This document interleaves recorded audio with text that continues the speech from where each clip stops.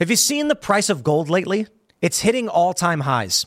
And when it comes to investing in gold, check out Noble Gold Investments. They have a track record of excellence that's second to none. Just look at their thousands of five-star reviews on Trustpilot, Google, and the Better Business Bureau. Customers rave about their knowledgeable staff, smooth investment process, and life-changing results, which you can see for yourself online. That's the kind of reputation you can count on. But it's not just about the reviews. Noble Gold Investments truly care about their clients. They take the time to understand your unique needs and goals, and they give expert guidance every step of the way. That level of personalized service is rare in this industry. Look, when it comes to securing your financial future, you can't afford to take chances. Go with the gold company that has earned the trust of countless investors. Visit noblegoldinvestments.com/Tim Pool today and discover why Noble Gold Investments is the only choice for smart, secure gold investments. Or call them at 877-646-5347. Again, that's 877-646-5347. Today is October 25th, 2021, and our first story. A famous leftist, Noam Chomsky, has called for the isolation of people unwilling to get vaccinated, saying that, well, if they want food, that's their problem. And a man in a car intentionally rammed vaccine mandate protesters. Suffice it to say, this is heading in a very dangerous direction, maybe towards peaceful divorce or maybe something worse. In our next story, new information about Alec Baldwin shows the actions on set of Rust, in which he shot and killed a woman, may actually be criminal. And in our last story, hashtag Arrest Fauci is trending after horrifying images of dogs being experimented on emerged. Turns out Fauci provided funding for the research. If you like the show, give us a good review and leave us 5 stars. Tell your friends about it. Now, let's get into that first story. We recently had an event nearby where we work for Timcast IRL. Tons of people showed up. It was quite awesome. At the event, I was informed by some locals here that it hasn't been the same since the vaccine mandates, because living out here in the, Western Maryland and the tri-state, many people like to go to Washington, D.C. as the big city to see events and shows, but you can't anymore because of vaccine mandates. Now, if you're vaccinated and you want to present your papers, by all means you can. And many people are wondering what this means moving forward. It seems that vaccine mandates are a phenomenon of big cities and blue states, not so much the red ones, because we had an event, we played music, we had comedy, we had a bunch of speakers. No vaccine mandates, no mask mandates, just West Virginia. And it wasn't the biggest venue in the world, but it was decently packed, and we had a lot of people show up, all around quite fun. Well, we ask ourselves what the logical conclusion is, and honestly, we don't know, because it's entirely dependent upon who wins the culture war, which is why the culture war is so important. As you can see, I have a story from New York. NYC workers march across Brooklyn Bridge in protest of COVID vaccine mandate. We can see that even in big blue cities, the Democrat stronghold of New York City, people are saying no to this. But you saw the thumbnail, you saw the title, and you're asking yourself, what is this really about? It's about Noam Chomsky. Noam Chomsky being one of the most prominent leftists who argued in September that the right response to vaccine mandates is to insist that those who are unvaccinated be isolated from society. Well, Noam Chomsky has doubled, tripled, quadrupled down, this time saying not only should those who are unvaccinated be isolated from society, but when asked, well, how do we get them food? He says, well, actually, that's their problem. You see where this goes? Noam Chomsky, wow. He was asked a couple of years ago about Antifa violence. Should Antifa be engaging in street battles? And he said, in the arena of violence, the most brutal guy wins. And that's not us. And I respected that statement. I also remember Noam Chomsky way back in the day defending free speech, even for those who have bad speech. Thought it was pretty great of him to be consistent in that regard. But now what he is effectively advocating for here, telling all of these leftists, and many of them agree, is that our society should take those who are not vaccinated and effectively imprison them until such time they decide that they will comply with forced medication. Of course, many on the left are saying vaccine mandates have been around forever, which is not true. There have been some vaccine mandates, but the way I describe it on Twitter is I don't recall having to present my medical forms at a bar before. Of course, the argument then gets changed. The goalposts move from right now, we are mandating vaccines for, the MMR, measles, mumps, and rubella, as well as many other vaccines for kids in schools.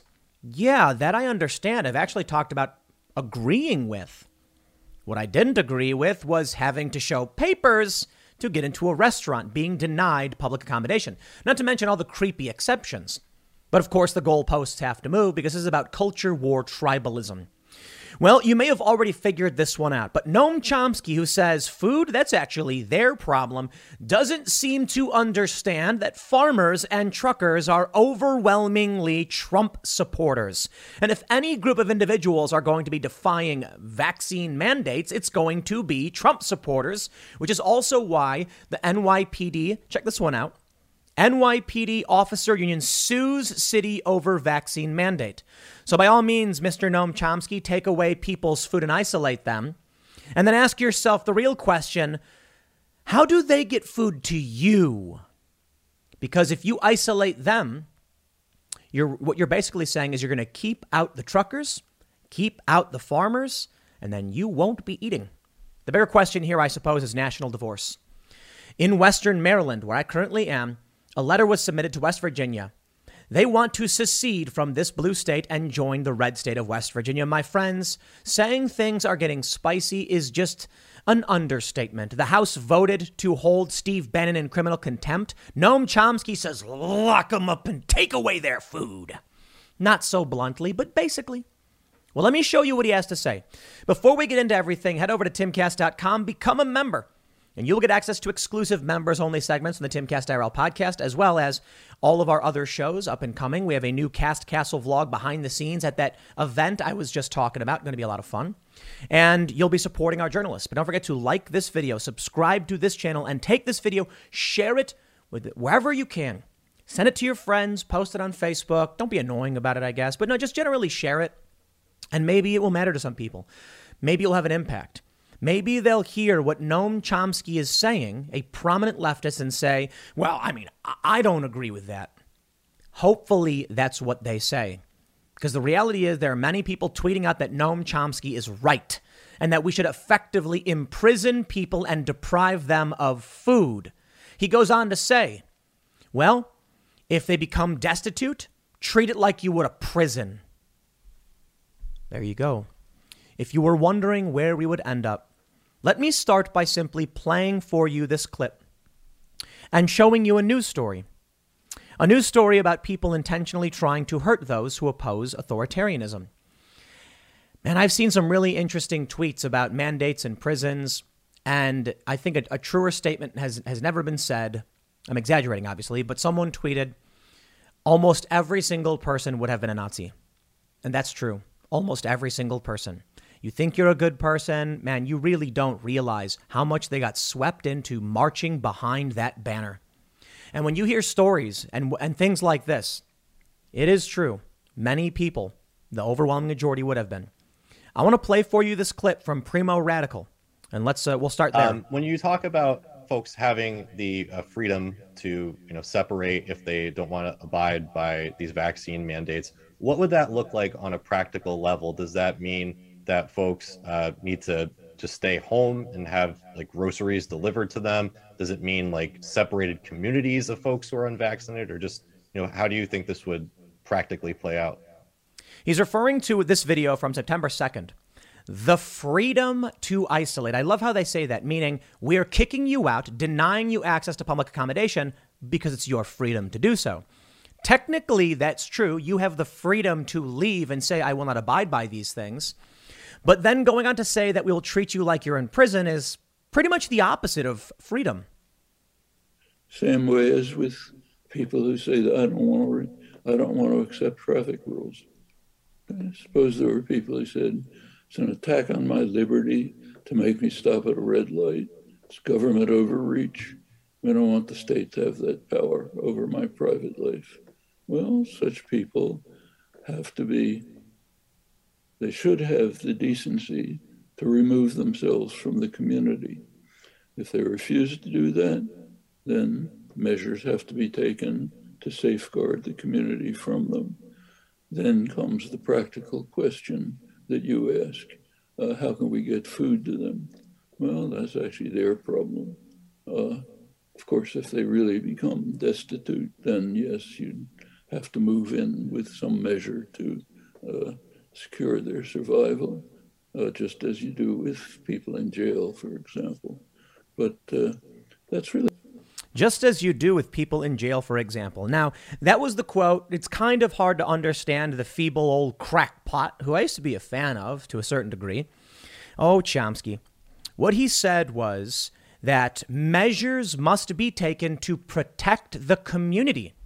What he's really, it's a euphemism, essentially, for rounding up people and isolating them. That's why he said treat them as if they were in jail, ensure their survival, because you have to. What Mr. Chomsky doesn't realize, unfortunately, is that farmers support Trump. Now, this is the first and most obvious thing I thought of when he said, how do we get food to them? How do we get food to them? Buddy, I don't think you understand how this world works. The real question is, how do they get food to you? That's what I've been talking about this whole time. A trucker from Texas picking up a load. They say, drop it off in New York. And he says, I can't. They have vaccine mandates. Texas doesn't. What about California? Maybe California can drive to New York. And there you go. You get yourself the food. Because the red states aren't going to block the vaccinated. It's only the other way around. But it'll be interesting then when farmers at 85% supporting of Trump say no to this, even if they are vaccinated, and refuse to abide. More importantly, when vaccine mandates as a general rule of policy obstruct people and slow down the process and jam it up because of increased testing and bureaucracy.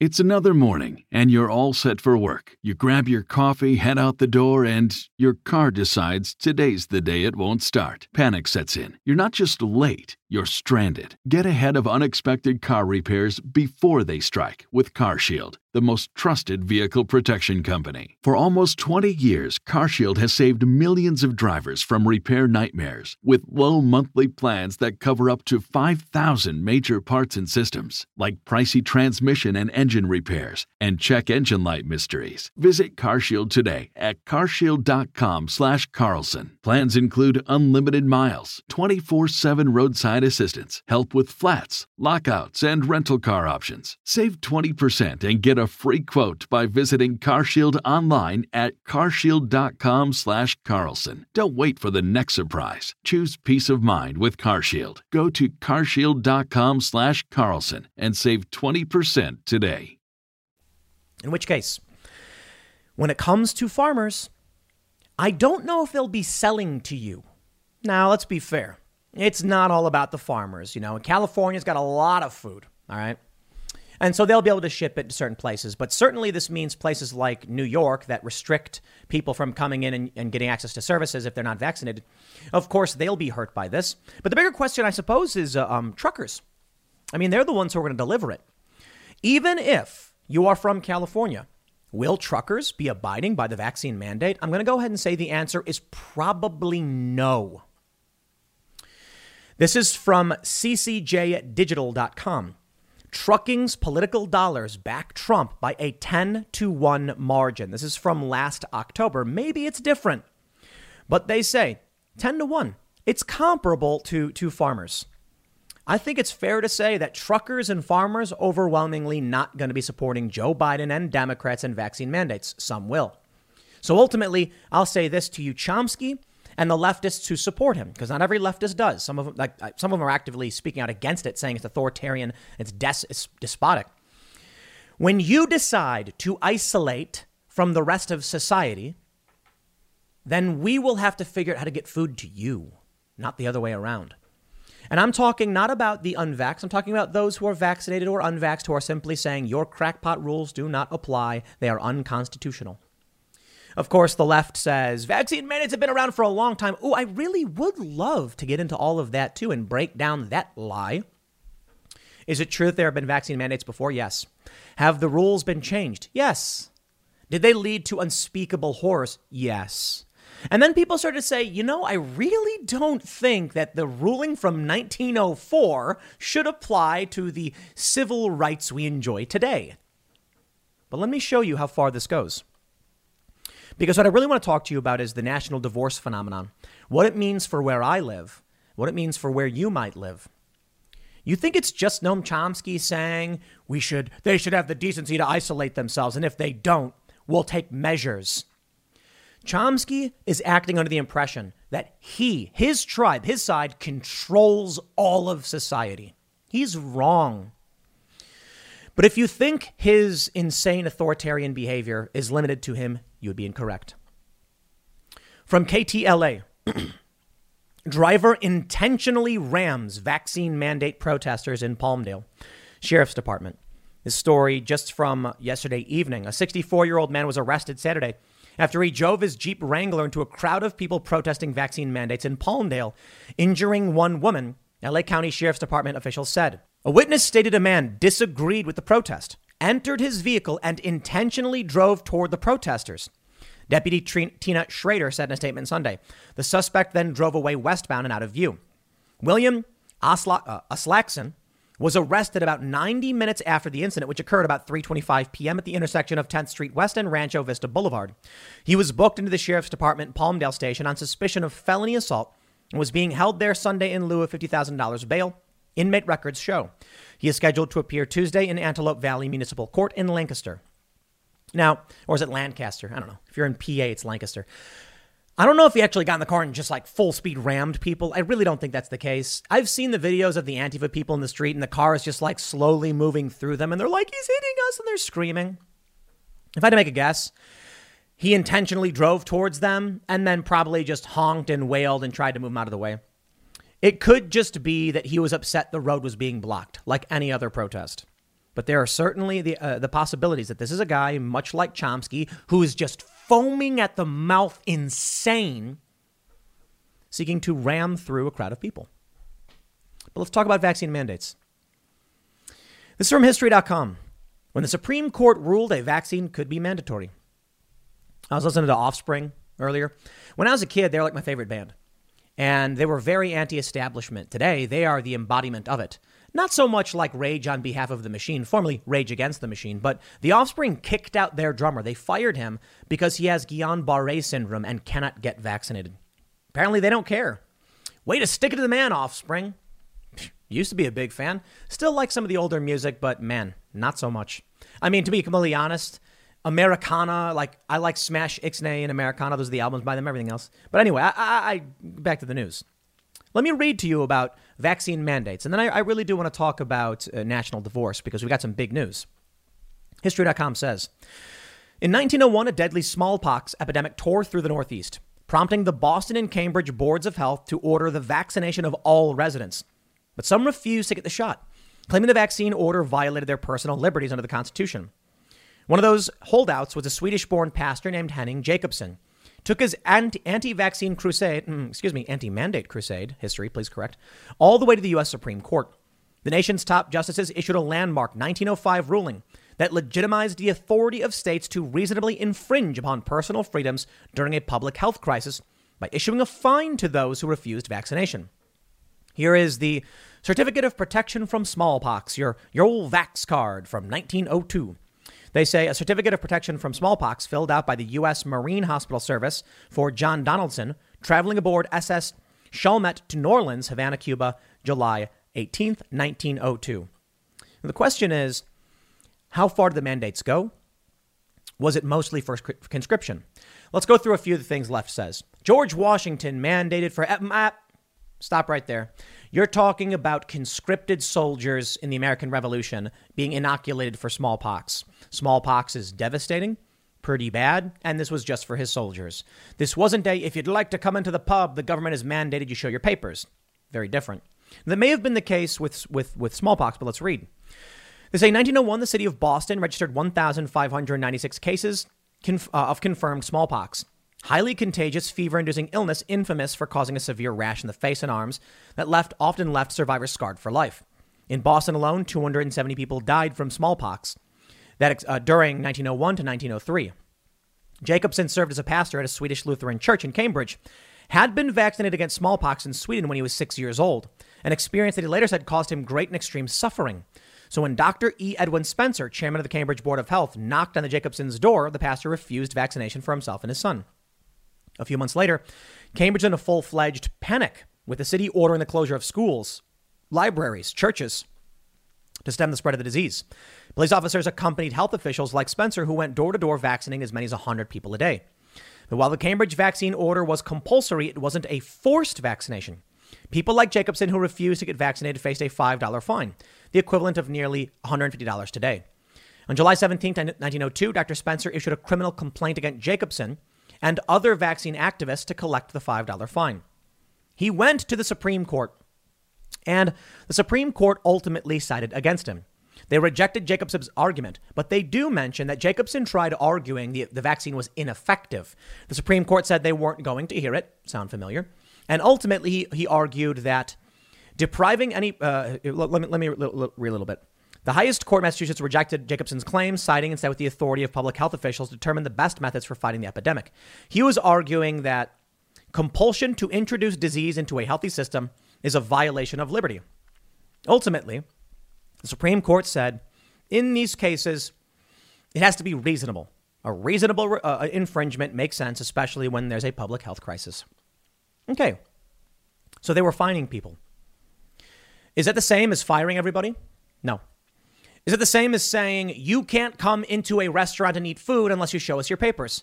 No. This is the government is going to come collect a fine for you because the Supreme Court said that was reasonable. The Supreme Court rule upon your ability to go out to buy food? No. It gets funnier, though. It gets, I shouldn't, not funny is the wrong word. It gets really, really bad.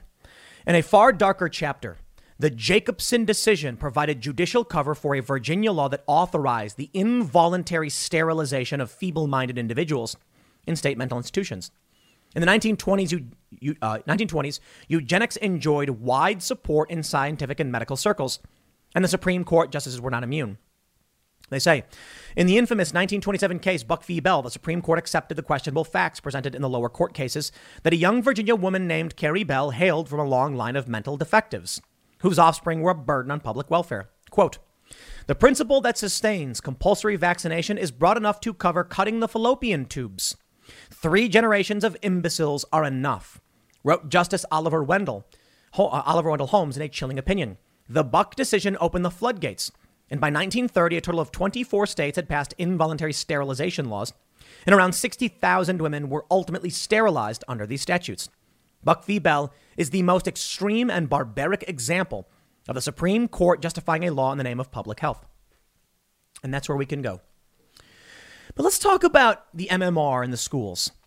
Okay, I'm in favor of that.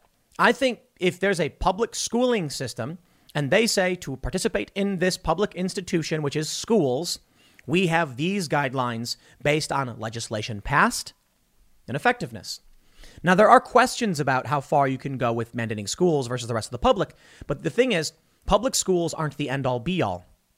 And I want to make sure I stress, I am not 100% behind this. I just lean in favor of, here's my thought, because it is nuanced. If you don't want your kid going to a public school because they have to be vaccinated, homeschool them. Find a way. But if you want someone to take charge of your children, and they said, if your kid doesn't have this vaccine, I'm not going to allow that. I think that I agree with that to a certain degree. The challenge then becomes that poor and working class people who can't afford private schools or homeschooling are left with the, if my child is not undergoing this medical procedure, he can't go to this institution. But I'll put it this way. If you are seeking to receive something from the state and they have a restriction on it, there are some limits. Ultimately, I would say this. It's like a 51-49 thing. As I stated in another video, I'm not a big fan, but these are schools, and I am much more in favor of homeschooling and private schooling and of people taking personal responsibility for their families. I'm not a fan of the government taking your tax dollars to fund this program and then mandating kids get vaccinated. I just want more people to be homeschooled. So I'll put it this way. For the time being, I'm kind of like, well, look, we have a lot of vaccines. I'm pro-vaccine.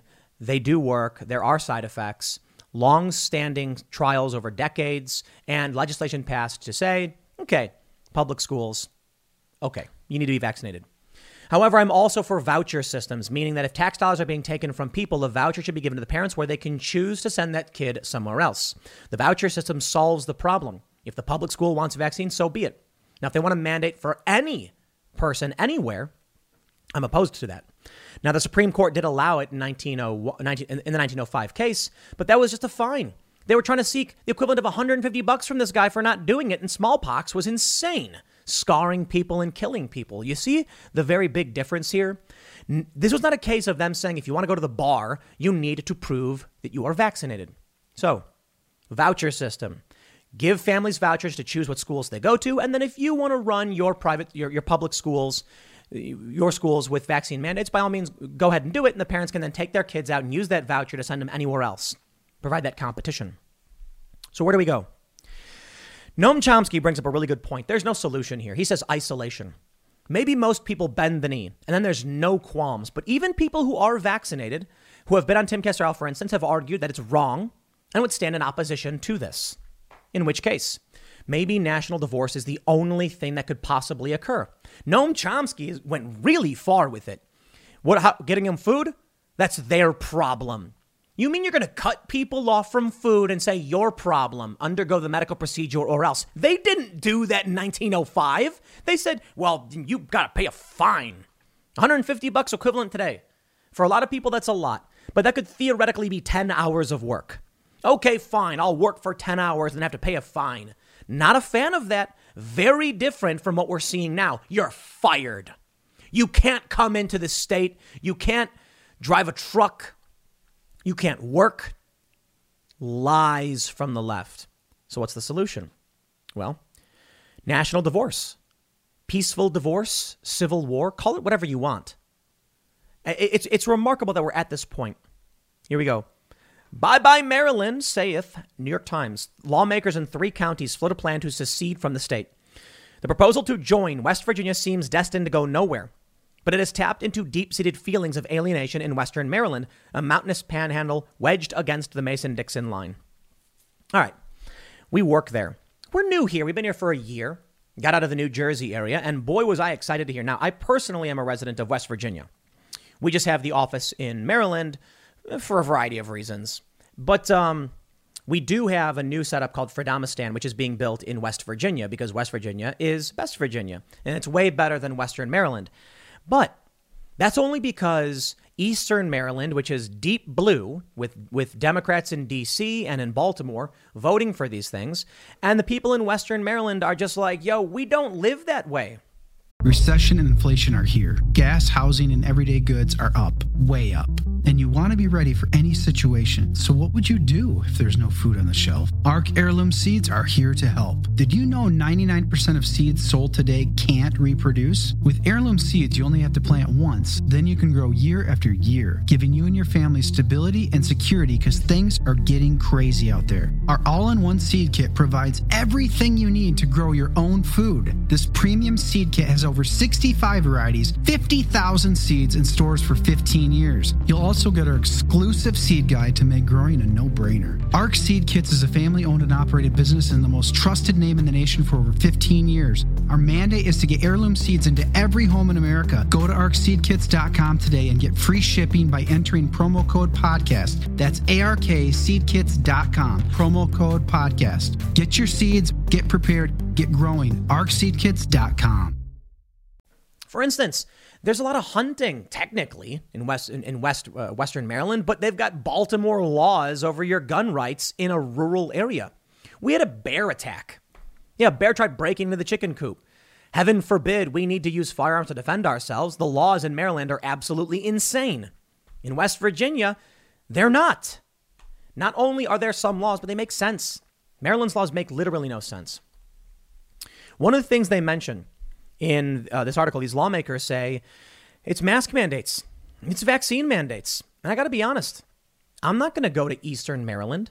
We went there. We went and checked out Travis Pastrana's place, because we knew somebody who knew it. And, we checked it out. He's got a skate ramp, skate park, and big, crazy woods and stuff.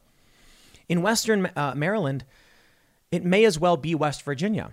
And when I talk to locals out here, and we do all the time, every day, they say this is West Virginia for all intents and purposes.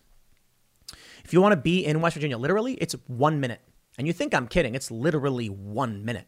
Well, to be honest, it's a minute to Virginia and then another 20 seconds to West Virginia because it's, that's how the tri-state out here works. People are saying they want out. Quote, we believe this arrangement may be mutually beneficial for both states and for our local constituencies. Please advise the next steps.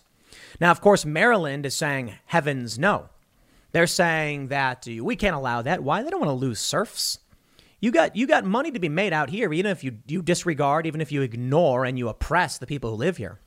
West Virginia, on the other hand. West Virginia governor says he would welcome 3 Maryland counties with open arms after GOP legislators asked to join his state. What do I got to do? Have I earned any kind of influence in this area? I don't know. If I did, let's figure out how to actually make something like that happen. That'd be fantastic. We can all here be part of West Virginia. Cross the river or not, it's all good. It will be interesting, though, because where we're at, which is basically the Harper's Ferry area, you have to go through Virginia in order to get to West Virginia. So I guess you'd have to drive up to Shepherdstown and then cross from Maryland into West Virginia directly, which would be funny because, like, I guess it would just be West Virginia, West Virginia again. Anyway, whatever. It's besides the point. I think it'd be great. It's not national divorce. It's internal realignment. And I think it's a good half measure for now. In the CNN article, they mention Greater Idaho. Rural counties in liberal Oregon vote to join conservative Idaho. In the Greater Idaho state's actually something having to do with California as well. But for the time being, you have parts of Washington and Oregon that are saying they want to join Idaho because their values are more aligned. If these blue cities want to do blue city stuff, let them do it. Which brings me back to what Noam Chomsky was saying. When he says people should have the freedom to isolate, I say, okay, but I don't think you realize what that means. Do people want to just live in big cities? No. You know how I know this? Because where we live is an adventure tourism area. West Virginia has a lot of it.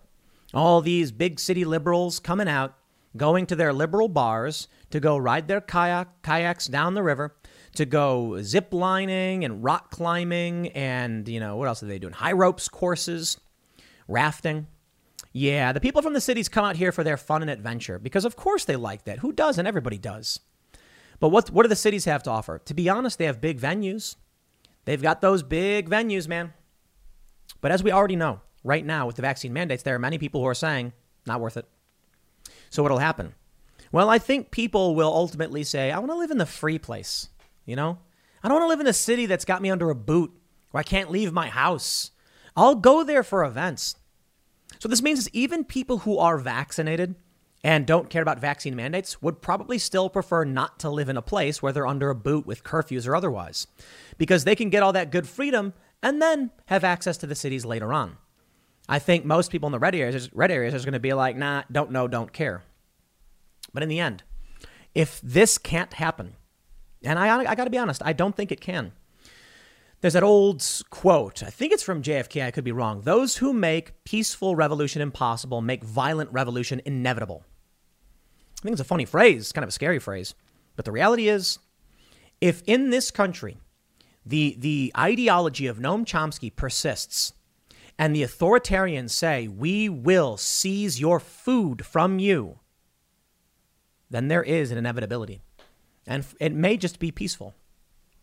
But I will take this opportunity to shout out all of my good friends who said, I cannot speak up, Tim, I'll lose my job. And then how will I feed my kids?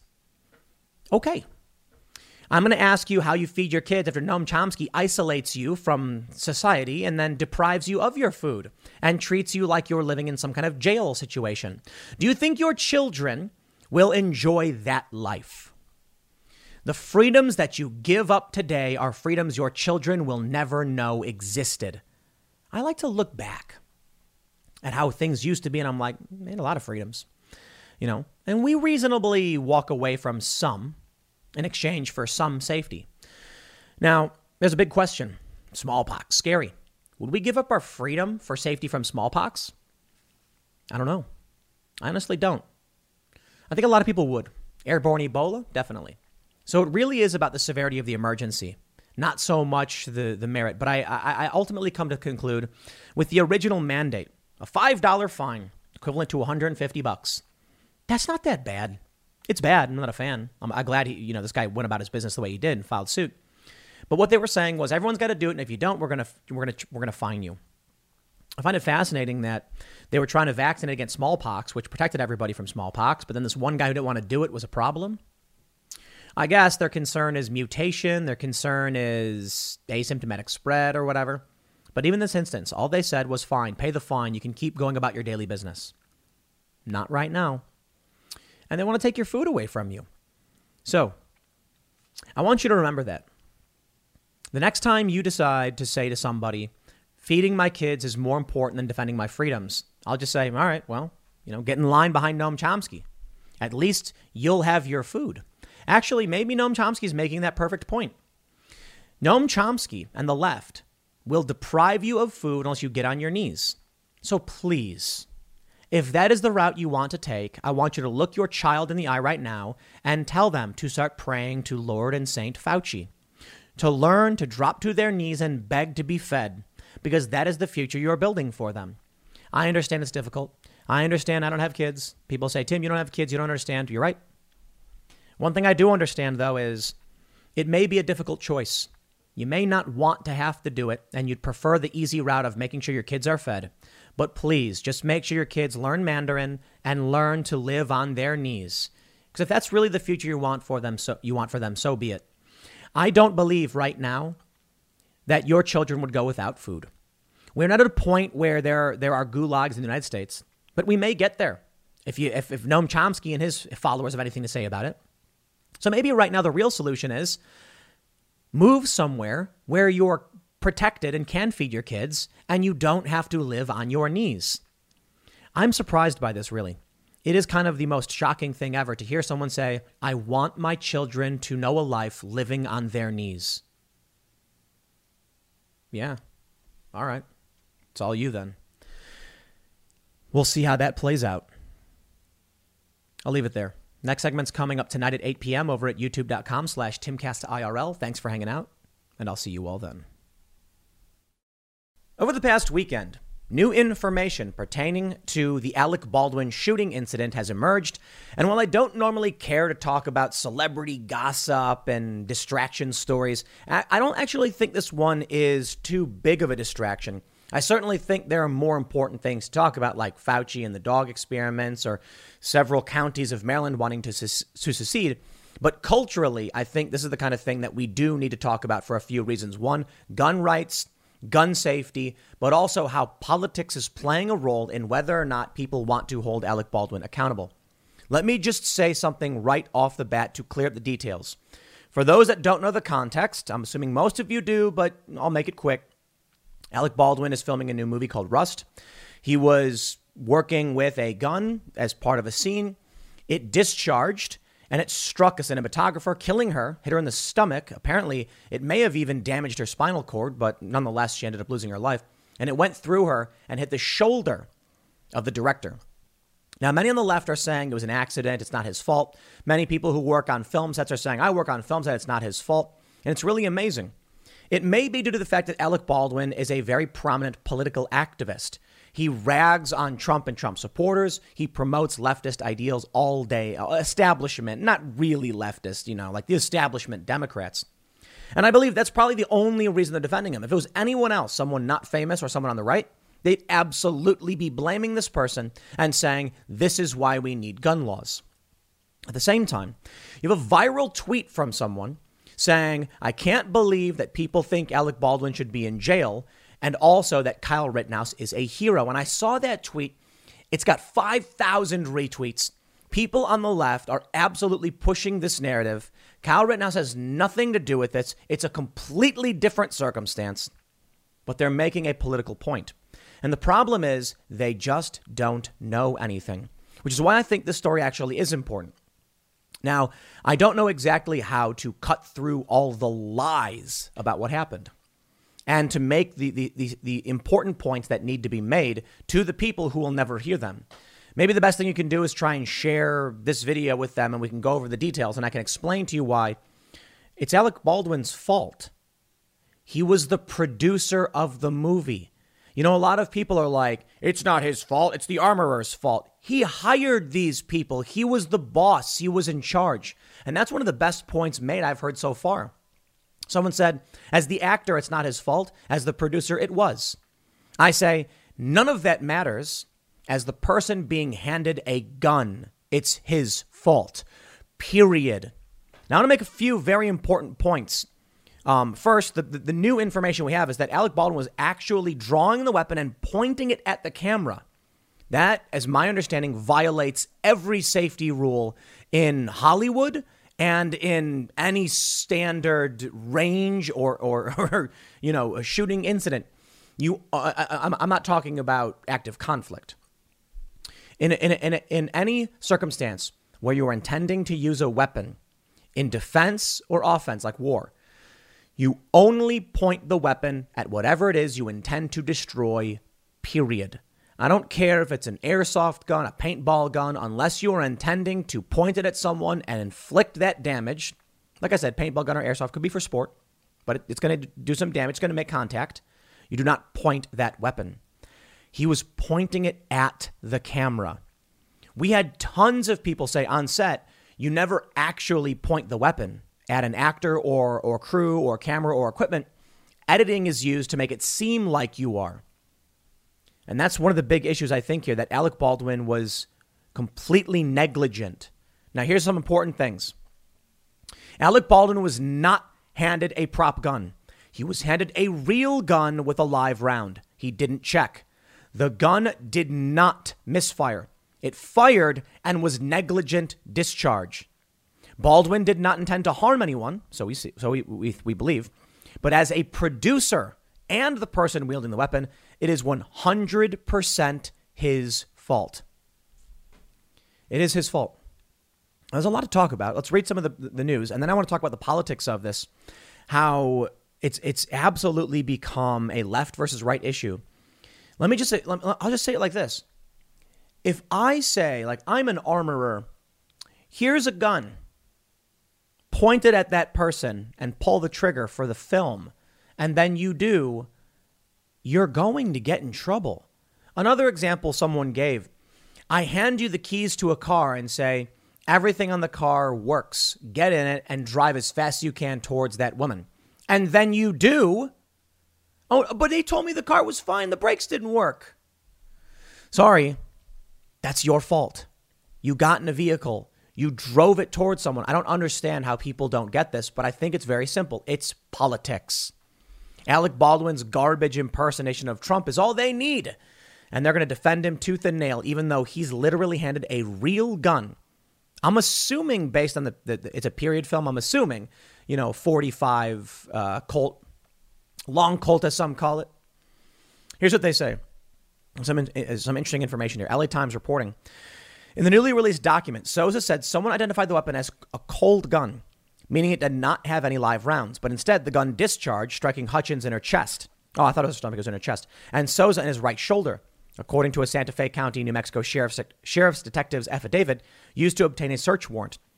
Hutchins was pronounced dead at an Albuquerque hospital. The shooting took place after 6 members of the film's crew walked off the set after complaining to the production company about payment and housing. Camera operator Reed Russell told Detective Joel Cano the affidavit offered the most detailed chronology of the unfolding tragedy. The day started late because the production hired another camera crew and was working with only one camera. Souza said 3 people were handling the gun for the scene. Armorer Hannah Gutierrez Reed, then Assistant Director Dave Halls, who handed the gun to Baldwin. Halls had taken one of the 3 prop guns. This is where they're manipulating everybody. They are not prop guns, period. Now, I know on set they say any gun used is a prop gun. That sounds like media manipulation to protect the industry. There's real guns and there's fake guns. Is it a replica? Is it a prop? Or is it a live gun? Baldwin was given a real gun with real bullets in it. They say Halls had taken one of the 3 prop guns. One of the 3 guns set up by Gutierrez Reed on a cart left outside the structure because of COVID restrictions. Halls did not know live rounds were in the gun when he handed it to Baldwin. Why didn't he check? And Halls yelled, "Cold gun," according to the affidavit. Souza said cast and crew preparing the scene before lunch, but then had a meal away from the rehearsal area around 12:30 p.m. When they returned, Souza said he wasn't sure if the gun was checked again, the affidavit said. Joel said as far as he knows, no one gets checked for live ammunition on their person prior and after the scenes being filmed. The only thing checked are the firearms to avoid live ammunition being in them. Joel stated there should never be live rounds whatsoever near or around the scene. This is interesting. They're saying that they were preparing for a scene before lunch, had the meal away from the area. So is it possible that someone went in with live ammo and loaded the gun with it? That's one of the interesting questions about this. A bit too speculative. I don't know. When they came back from lunch, a creeping shadow prompted the camera to be moved to a different angle. As Baldwin was explaining how he was going to draw his gun and where his arm would be when he pulled the gun from the holster, it discharged, Russell said. Well, in one statement that Jack Posobiec, he scooped the LA Times. He said, set member tells Human Events that Alec Baldwin was rehearsing a church scene with the cinematographer when he drew the gun and said something like, "Is this what you want?" and then pulled the trigger. Director was standing behind her. I actually believe the statement provided Jack Posobiec. Why? It's more blunt. But also, it's what we now know to have occurred for the most part. Now, I'll explain. The director was standing behind her. We know that to be true. He was rehearsing the scene.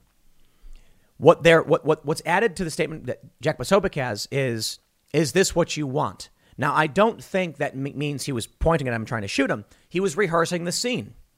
But pulling the trigger is the key part. He was pulling the trigger. They say it discharged. The LA Times does not include the fact that he pulled the trigger, at least according to one member on the set. Souza said he was looking over Hutchins' shoulder when the gun discharged. Hutchins grabbed her midsection, stumbled backwards, and was assisted to the ground. It's crazy. Apparently, this is like, wow, look at this. The search warrant said Russell recalled hearing a loud bang, seeing a bloody Souza, and hearing Hutchins say she couldn't feel her legs. The shooting came after crew members raised concerns about safety conditions on the set. 2 Rust crew members told the LA Times less than a week earlier, a stunt double had fired 2 accidental prop gun discharges after being told the gun was cold. Alec Baldwin's at fault. I think so let's get into this. Let's get into this. This is really, really great. Here's the viral tweet. I can't believe we share the earth with people who think Alec Baldwin belongs in jail, but Kyle Rittenhouse is a hero. I can very easily break down for you why Alec Baldwin belongs in jail and Kyle Rittenhouse is a hero. Now let me slow down. I don't actually believe Alec Baldwin belongs in jail, but I understand the argument for it. I personally don't think Kyle Rittenhouse is a hero, but he certainly doesn't belong in jail. But I can make an argument for why people think he does. I'll just tell you my opinion, just so you understand. It was clearly an accident, and I don't think putting Alec Baldwin in prison will change the fact that he's probably going to be a lot more careful from this point on, but there is still probable cause, and I wonder if an investigation will reveal some serious criminal activity. Kyle Rittenhouse was responding to very serious rioting. A 70-year-old man was bludgeoned over the head and left bleeding on the ground. I can certainly understand why he wanted to go out and help, and he stopped people from pushing a flaming dumpster into a gas station. Now, a lot of people will say, clearly, he's being a hero. Did you know Fast Growing Trees is the biggest online nursery in the U.S. with more than 10,000 different kinds of plants and over 2 million happy customers in the U.S.?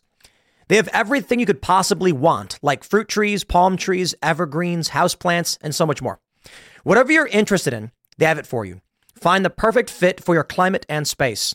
Fast Growing Trees makes it easy to order online, and your plants are shipped directly to your door in 1 to 2 days. And along with their 30-day Alive and Thrive guarantee, they offer free plant consultation forever. This spring, they have the best deals online, up to half off on select plants and other deals. And listeners to our show get an additional 15% off their first purchase when using the code POOL at checkout.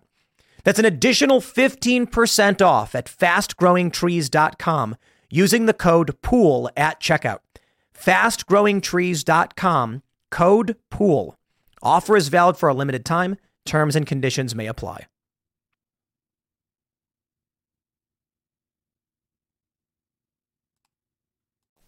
I get that. I do. I kind of feel like across the board, he put himself in a situation. He did it. Honestly, when he restrains himself from shooting at people when they back away and things like that, he did good in that capacity. I can understand that. I personally think he should not have been there. I know it's tough. That's just my opinion, and it's not like it's one of those easy ethical lines. I'm not going to be like super adamant. He should have never been there. I kind of think he shouldn't have been there, but I certainly understand why he'd want to be, and I can certainly understand the argument as to why people think he was a hero in the circumstances. He was defending himself. He only fired when fired upon. But I got to say, as much as there's very serious problems on the ground in Kenosha, 17-year-old kid coming out with a rifle, not a good idea. So I'm not going to pretend that like I believe he's a hero just because of the politics of it. I don't. I think he was a kid who thought he was doing something good, and I think he was doing something foolish. That being said, there could have been a major gas station explosion. So, you know, it is what it is. I certainly think it was a clear case of self-defense, and we'll see how the trial plays out. But let's break down why Alec Baldwin does belong in jail. Now, these are both really interesting cases, and I'll put it this way. 51% I say no jail. 49% I say lock him up. It's not an easy moral line because there's a lot of points to be made, and I think ultimately this might have to go before a jury. I'll say this. I don't know if he should go to jail. I do know this is a criminal charge. Alec Baldwin must be criminally charged for this. You do not get to take a gun, point it at people, and then pull the trigger and then say, whoopsie. Whatever comes out of that gun is your fault. Negligent discharge, manslaughter. But let me go in detail. We have reporting now that there were other negligent discharges on set when the crew did not tell people. When the crew told people it was a cold gun. The people with the weapons didn't check them. Alec Baldwin is a producer on the film. He's in charge. That means there's several things to consider. Alec Baldwin has prior training with firearms from other movies. Now, I don't think that means he's going to be a great shot or that he understands everything about guns, but people who have worked with him said on the set of other movies, he went by the book on everything. So what happened now that Alec Baldwin with prior training didn't check the weapon, pointed it at people, and pulled the trigger? That was brought up by Robert Barnes last week when we had him on the Tim Castro podcast. He said a prosecutor should be looking into how he, with training and knowing how these scenes are done, how did he violate these rules? It's an important question. Then we have other factors. As the producer on the film, it's his responsibility when the gun discharges more than once to be like, we've got a very serious safety issue, and the buck stops with him. Now, those instances alone don't say much. If you're a producer on a film and you hire people and those people do a bad job and there's discharges, you run over and you say, I'm firing these people, we're shutting this down, it's dangerous. And I wouldn't blame you if, let's say this. Stunt double has the gun, was told it was cold, it fires, it hits somebody. I don't think Alec Baldwin is going to go to prison or jail or get a criminal charge for that. And in that instance, I don't think the stunt double necessarily would either. However, the stunt double should have the individual with the gun should have absolutely checked. If that was all it was, I'd say it's a tragedy. It's an accident. Add these things together. Baldwin has prior experience working with guns on set. Baldwin was the boss and knew that there were problems. The crew was already walking off set because of some of these problems. Then he himself is handed the gun and does not check. There's no way that Alec Baldwin didn't know about those discharges. I mean, he's a producer, right? Now, even if he didn't know, I'd still argue that's criminal negligence. You mean you're operating a business with guns lying around, you didn't check them, they're not secured, and you didn't know they were discharged? In that case, I would say it's negligence. For the most part, I would say put it before a jury. And if that was it, like he just didn't know, I'd make the argument that he was criminally negligent by not looking over the guns on his own set, taking one, pointing it at a person, and killing that person. I, however, don't think it's fair to say that Alec Baldwin didn't know about this. I mean, if the crew is threatening to walk off set, he had to know about it, right? Someone had to be like, Alec, the crew's going to quit. Why? Because the gun went off a couple times. Well, whatever. Give me the gun. Bang. Interesting. Now you have some very serious questions that get into less, I would say, less likely territory, but interesting territory nonetheless. Was Alec Baldwin angry? Was he really angry with the crew threatening to cancel him on his movie? Was there fighting between crew and Alec Baldwin? I think there was fighting between Alec Baldwin and the crew, as he is a producer and the crew said the conditions were garbage. The crew had said they were being treated like trash by the higher-ups and the people making the film, which includes Alec Baldwin. And then Alec Baldwin points a gun at a crew member and kills her. It's interesting, isn't it? Now, I'm not here to say I think there's a high probability that Candace Owens, I was looking at a news story, Candace Owens, that Alec Baldwin shot somebody on purpose. But we do have a story about Candace Owens I'm going to mention in a second. I was reading the title and then wrong name. Candace Owens wasn't there, by the way. No, but I don't think there's a high probability that Alec Baldwin said, I'm going to kill a crew member. I'm so mad at this person. I do think there's a possibility that Alec Baldwin said, I can't stand these people. These people annoy me. I don't care. But let's put it this way. The armorer is part of the crew. The assistant director holding the gun is part of the crew. So if you know the crew is really, really mad, and then you're handed a gun, and you know the person who handed it to you is mad at you, wouldn't you check that gun? Conservative pundit Candace Owens attacks Alec Baldwin over accidental shooting, calling it poetic justice for his previous criticism of Donald Trump. I absolutely reject that statement. I disagree, and I reject the statement from Candace Owens. Certainly understand what she's trying to say, but this woman died, man. That's not her fault. There's no poetic justice in an innocent person dying because Alec Baldwin's a dick. I get the point. You know, Alec Baldwin said, I wonder how it feels to accidentally kill somebody or to something like that, referring to a cop, or to wrongfully kill somebody. And everyone was pointing this out, and I'm like, dude, I'm not okay with that. Whatever went down with Alec Baldwin, whatever's going on politically, a woman who was working on a film took a bullet to the chest and died. What did she do? That was justice. That was poetic justice. No, that's not true. This is not karmic retribution or anything. There is no justice in a wealthy multimillionaire accidentally killing someone else. There's no justice there, and there's no justice in someone dying, at least in my opinion, for the most part. I'm against the death penalty.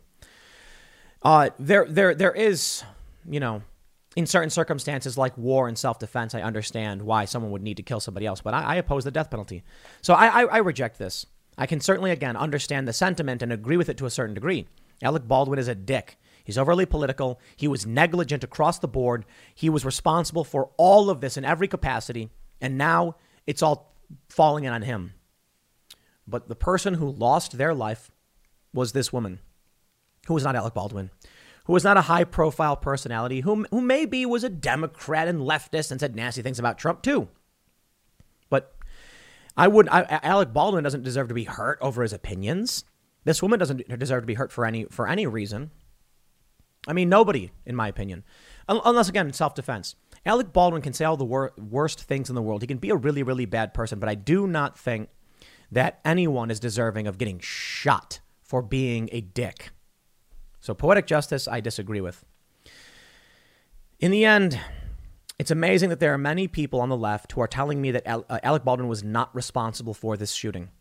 He was handed a gun. And when that was all I knew, it was his fault. That's what I said. If someone comes to me and they hand me a gun, the first thing I'm going to do is, if it's a revolver, I'm going to open it up and check to make sure it is not loaded. And if there are rounds in it, you know what I'm going to do? I'm going to take them out and inspect them. We have been to, I've been to many ranges. We have a range. We're building another range. Someone hands me a gun. They hand it to, so first of all, we all know gun safety when we're on the range. We take it very seriously.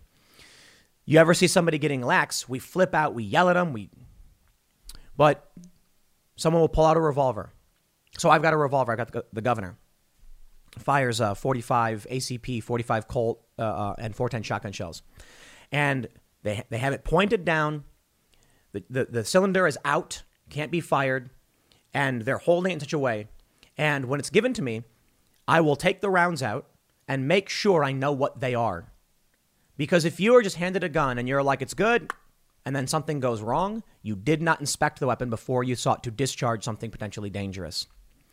Now, that being said, a revolver is easy to do. To be fair, people will load a magazine and hand it to you, and you assume you're looking at like, okay, these are 9mm, we're good to go, and you'll load it. You'll inspect the weapon, make sure everything's good, and then we take safety very seriously. But sometimes there's bad rounds. So I have a Beretta, and some of these 9mm are like they just don't work. They jam nonstop. And so I'm like, as soon as we got the first jam, I was like, okay, we clear it. We're going again. We get a second jam. I'm like, it's jamming again, like after like 2 rounds. And it's like, well, clear it out. Fire it again. Jam. Take it out. Nope. Done. Too many jams. I'm not going to screw around with that. And we've had other instances where it's like, okay, that was not okay. You get any sign of problem, step away. There's a viral video of a guy who was firing a 50 BMG and the gun exploded on him. He had no way of knowing that was going to happen. But that's why whenever I'm on the range, I'm like, safety is paramount.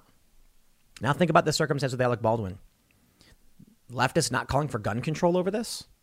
I find that strange. Anyway, look, I don't know. I really wanted to talk about this. It's not the most important story in the world. Some people are saying it's a distraction, but I think when it comes to gun issues, personal responsibility, and politics, they're all starting to come together on this one. So I'll leave it there. Next segment's coming up at 1 p.m. on this channel. Thanks for hanging out, and I'll see you all then.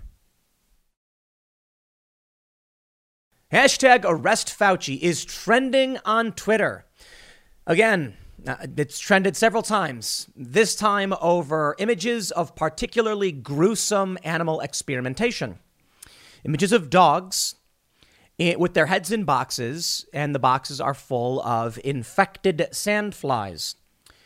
There's some graphic warning before I talk about the full details of what the tests ended up, what they did and what they were doing.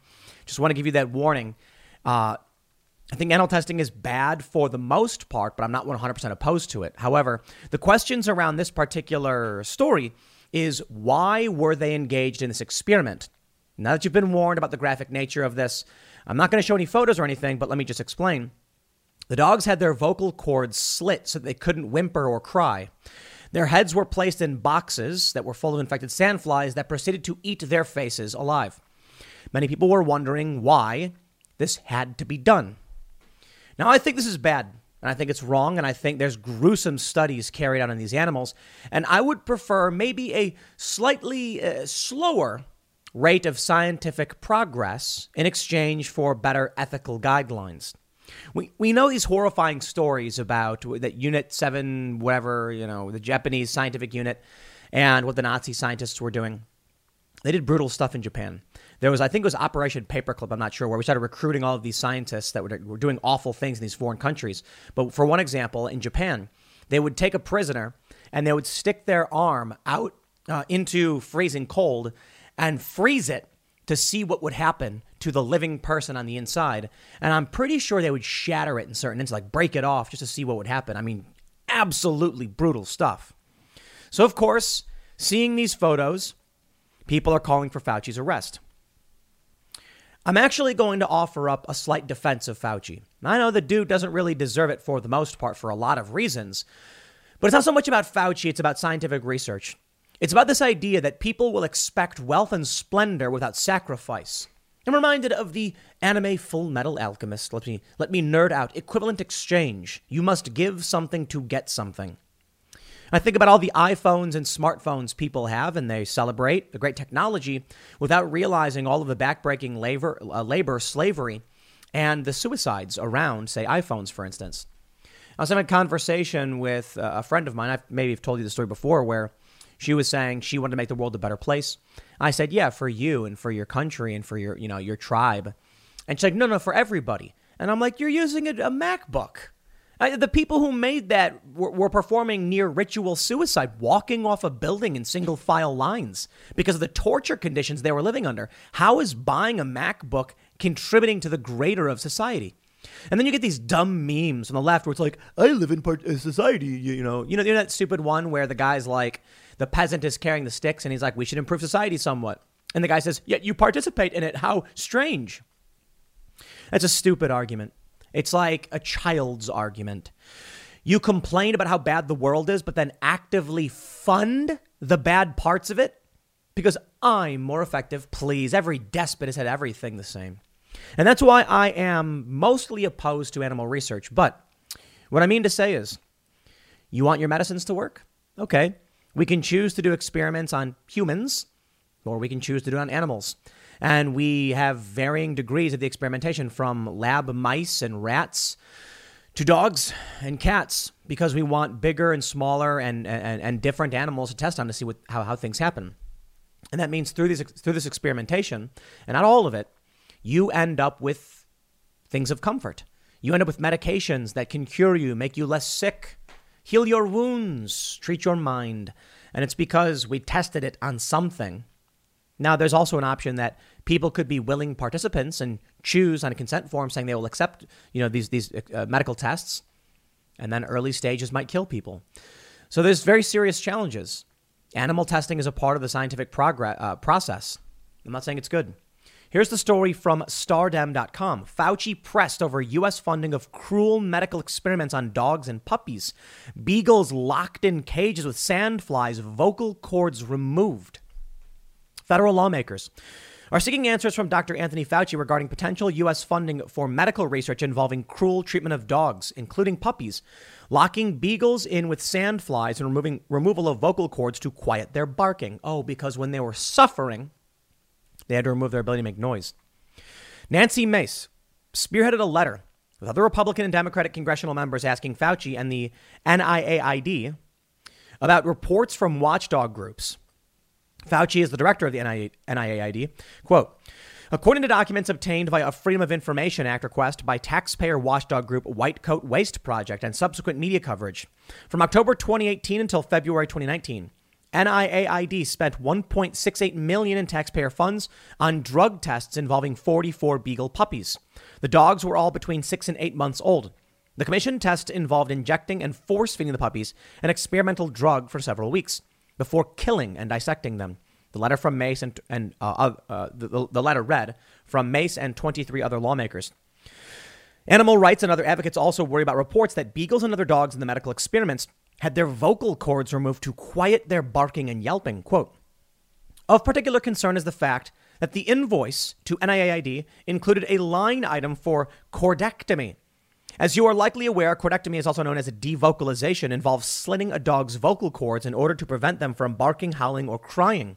The letter reads in reference to concerns about the debarking of dogs. The congressional correspondence was signed by other Republicans, including Carlos Jimenez, Daniel Webster, Brian Mast, Bill Posey, Scott Franklin, and Maria Salazar, as well as Democrats such as Cindy Axne of Ohio, Jimmy Gomez of California, and Eleanor Holmes Norton of D.C. U.S. funding of medical research involving potentially cruel treatment of dogs, in particular beagles, is being scrutinized by watchdog groups such as the White Coat Waste Project.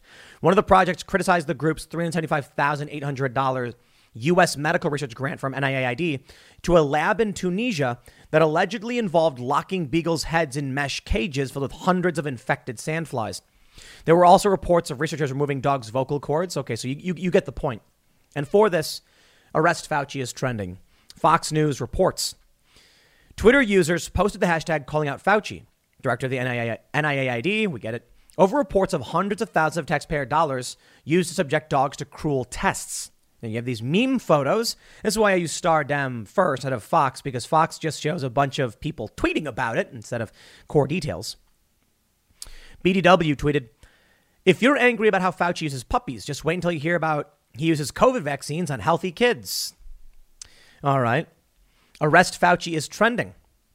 He funded, first word says, he funded gain of function and he funded cruel treatment of innocent dogs. He's an evil doctor and a despicable person. I'd agree with that. Additionally, Fauci has been criticized after an NIH official appeared to confirm that taxpayers funded gain of function research on the coronavirus in a lab in Wuhan, despite Fauci's repeated claims that was not the case. In July, Republican Senator Rand Paul called for the Department of Justice to issue a criminal referral against Fauci for lying to Congress about gain of function research funded by the NIH. I will be sending a letter to the Department of Justice asking for a criminal referral because he has lied to Congress. We have scientists that were lined up by the dozens to say that the research he was funding was gain of function. Rand Paul told Hannity. He's doing this because he has a self-interest to cover his tracks and to cover his connection to the Wuhan lab. Fauci's NIH told Fox News this week that Fauci had been entirely truthful during his testimony on gain-of-function research. He hasn't. He lied, and people are lying to cover his tracks. And now people are starting to dig into what else he was funding. I think it's a good thing. I think for too long, people like Fauci and special interests are able to do horrifying things because people don't pay attention. Interestingly, the story about these beagles and what goes on with them, it's been around for some time. Animal testing has been frowned upon for some time. But as I mentioned earlier, there's some very serious considerations here. We don't like the idea that dogs are being tested on, but there may be reasons to test on dogs. Maybe a certain protein metabolization. So we say we have to use dogs for this one. And I think people don't realize this. Maybe now people are starting to realize this and things could change, maybe for the better. Maybe there are better ways to go about doing these tests to secure medications for humans. Here's what I think. I think that many of these companies choose the cheaper route. They could go a safer route. They could go a more ethical route, but that would be expensive. And so what they do is they say, just cram a beagle's head in a box and see what happens. Instead of actually having decent parameters and saying, we're going to try and avoid mutilating animals and cutting them apart. And these stories are absolutely brutal. I was reading about what they do to these dogs, man. Absolutely brutal. But so long as no one is paying attention, they get away with this evil stuff. And for the longest time, people weren't paying attention. Now, I do think it's funny that we have this story from The Intercept, Bred to Suffer, Inside the Barbaric U.S. Industry of Dog Experimentation, by Glenn Greenwald and Leighton Akio Woodhouse from 2018. As you know, Glenn Greenwald is no longer at The Intercept, is very critical of it. But I find a few things fascinating. The story's been around for a long time. Glenn Greenwald covered it. He runs a dog rescue in Brazil. I believe he still does. I know he did. Been around for a long time. Why now are people all of a sudden concerned about these dogs? Could it be political? Yep. I'm willing to bet it's almost entirely political. Not for everybody. Obviously, people knew about these experimentations and didn't like it. There's a lot of people now probably only are mad about it because it's Fauci and people hate Fauci. But you know what? I got no problem with that. Welcome to the fight. Welcome to the fray.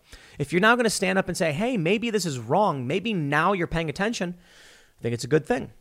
Hopefully it's on principle and not tribalism.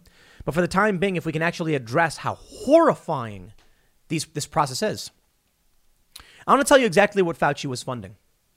I want to read for you a story from Glenn Greenwald in The Intercept, not a right-wing publication, so you can understand what Fauci was saying yes to. The Intercept reports, there is a largely hidden, poorly regulated, and highly profitable industry in the U.S. that has a gruesome function, breeding dogs for the sole purpose of often torturous experimentation, after which the dogs are killed because they are no longer of use. Americans frequently express horror at festivals in countries such as China and South Korea where dogs are killed, cooked, and eaten. Mainstream media outlets in the U.S. routinely report with a tone of disgust on the use of dogs in those countries for food consumption. And now I want to make that other point. Why just dogs? Why not any other animal? And I genuinely mean it. Now, I understand maybe there's a cultural and social aspect to this, why we care more about dogs being experimented on than, say, cows or whatever. We don't mind eating cows and chickens or pigs. We treat them like just stock, food. Well, I'll tell you this. I got a bunch of chickens. You guys know I have a bunch of chickens. I can look out the window and see Chicken City is underway, nearing completion, hopefully today or the next couple of days. And I care about my chickens, especially the babies. Now, look, we got a bunch of babies that were already born. We raised them, and I care about them. But I got to be honest. I care about the dogs and the cats that are here way more than the chickens. Now, the chickens that we actually bred and raised ourselves, I care a whole lot about. They're like my pets. And you know what? When they're old enough to lay eggs, we will eat them. I don't think we're ever going to eat these chickens because they're layers. You know, they lay eggs. So for the first few years, totally fine. We don't want to eat them. Maybe afterwards we will, because otherwise, what do? You know, they just mill about and do chicken stuff, and then that's when you eat them. Maybe we won't for some of them. I don't know. Maybe because we're doing the show. Some people have tweeted, at me like, don't eat the chickens, they're your friends. And it's like, well, so long as they're laying eggs, there's a reason to have them around. And we like them because we put them on camera and they do chicken stuff. But I think people need to realize, too, that, humans and dogs, the theory is, evolved together. And so we have a very serious bond. It's a fascinating story, by the way, which I will tell you. I'm not saying it's true. I'm not an evolutionary biologist, but my understanding is that humans had camps, nomadic, a long time ago. And they were wolves. When humans would move their camp, they'd leave behind refuse, which the wolves would come and scavenge. Eventually, some wolves were less afraid of the people. Those that were less afraid were more likely to survive. And if they were more likely to survive, there'd be more of them. And then of that new batch of wolves that were less afraid of humans would be even more babies. Now, here's the thing.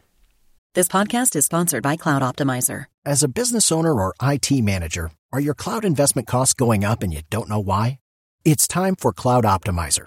As you migrate your business to the cloud, what you're spending and why you're spending it can get a little hazy. But Cloud Optimizer clears up the mystery and puts the cloud to work for you.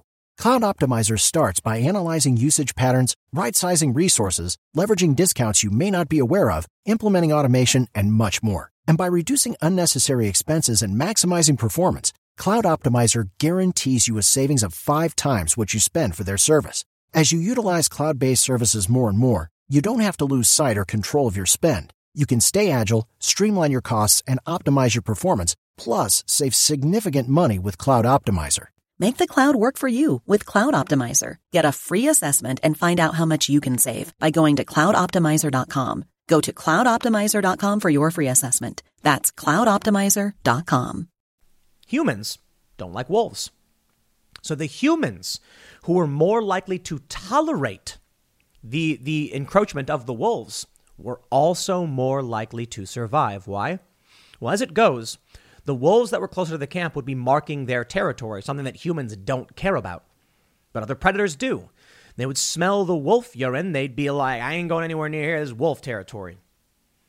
And so eventually the wolves and the humans that were more tolerant of each other started to live closer and closer together, to the point where wolves would freely walk the camps of some of these human tribal, of these human tribes.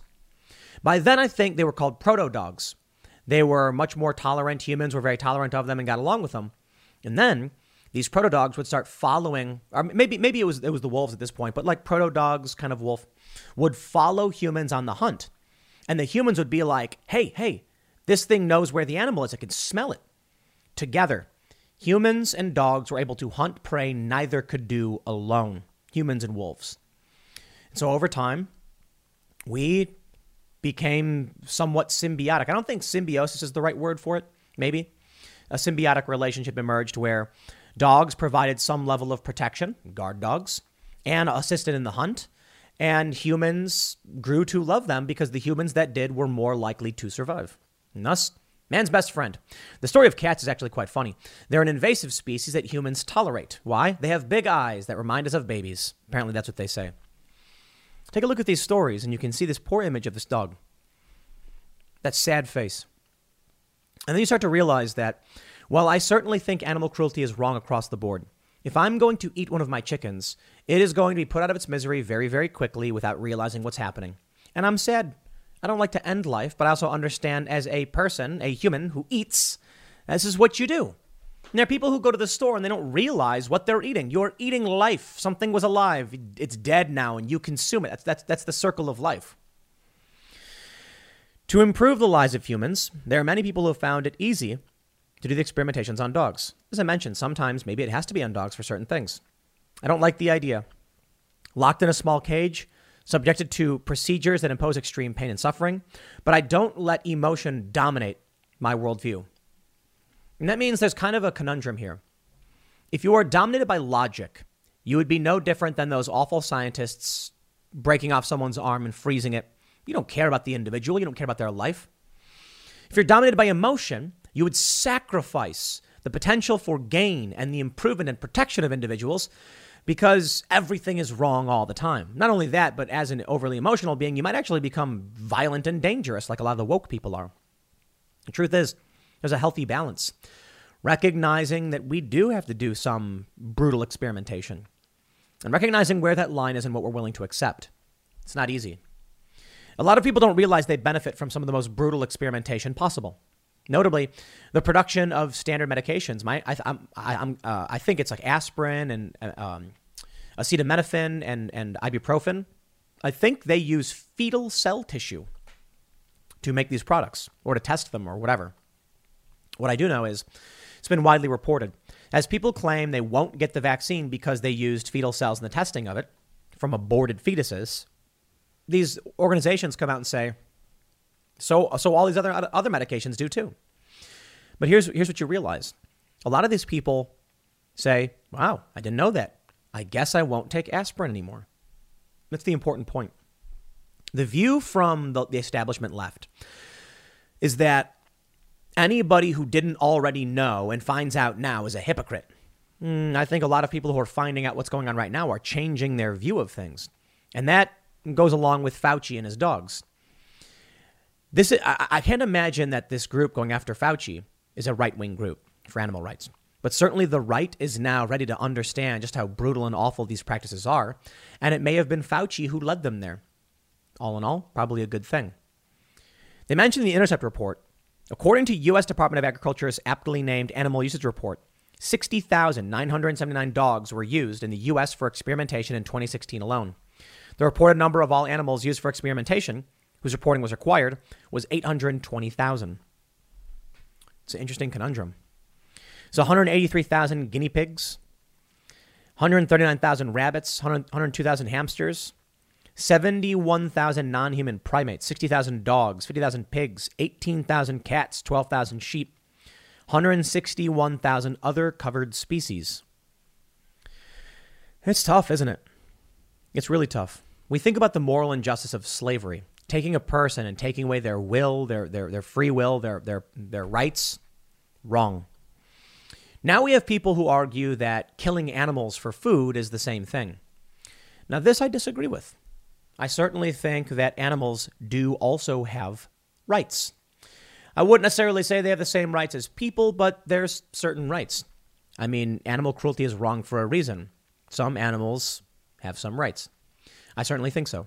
Because I believe rights are part of natural law. Anyway, I digress. Some animals do. And then we get to the question of, are we to use them in to experiment on to better ourselves? And you have to be somewhat cold a little bit. I don't think people want to recognize this, but I'm not going to play emotional games with people just because Fauci is a dickhead. You know, he's a liar. He's wrong all the time. He's awful.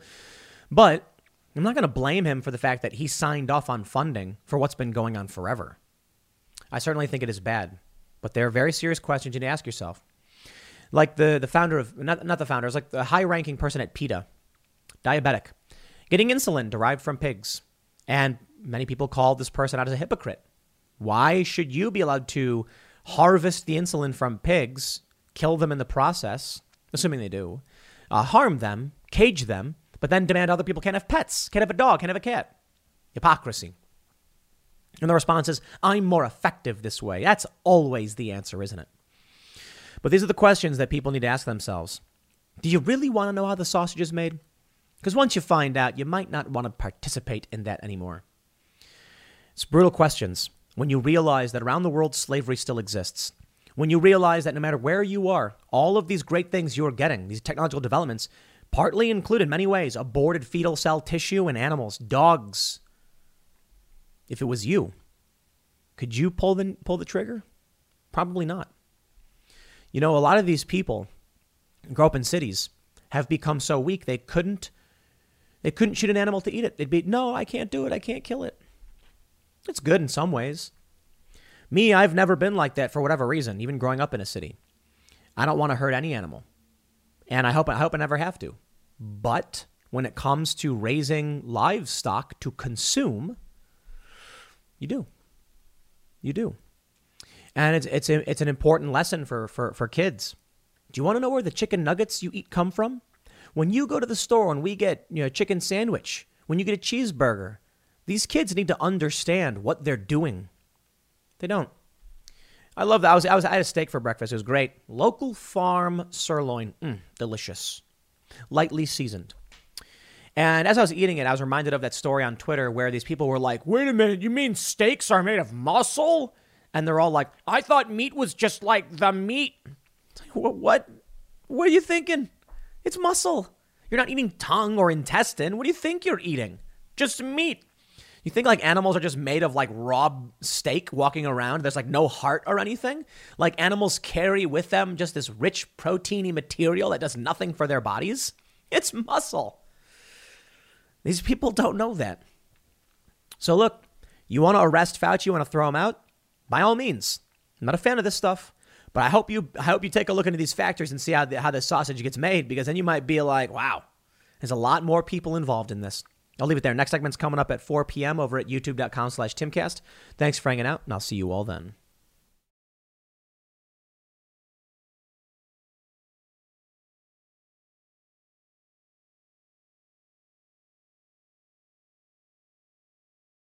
Hey guys, it is Ryan. I'm not sure if you know this about me, but I'm a bit of a fun fanatic when I can. I like to work, but I like fun too. It's a thing. And now the truth is out there. I can tell you about my favorite place to have fun. Chumba Casino. They have hundreds of social casino style games to choose from with new games released each week. You can play for free anytime, anywhere. And each day brings a new chance to collect daily bonuses. So join me in the fun. Sign up now at ChumbaCasino.com. No purchase necessary. VGW Group. Void where prohibited by law. See terms and conditions. 18+.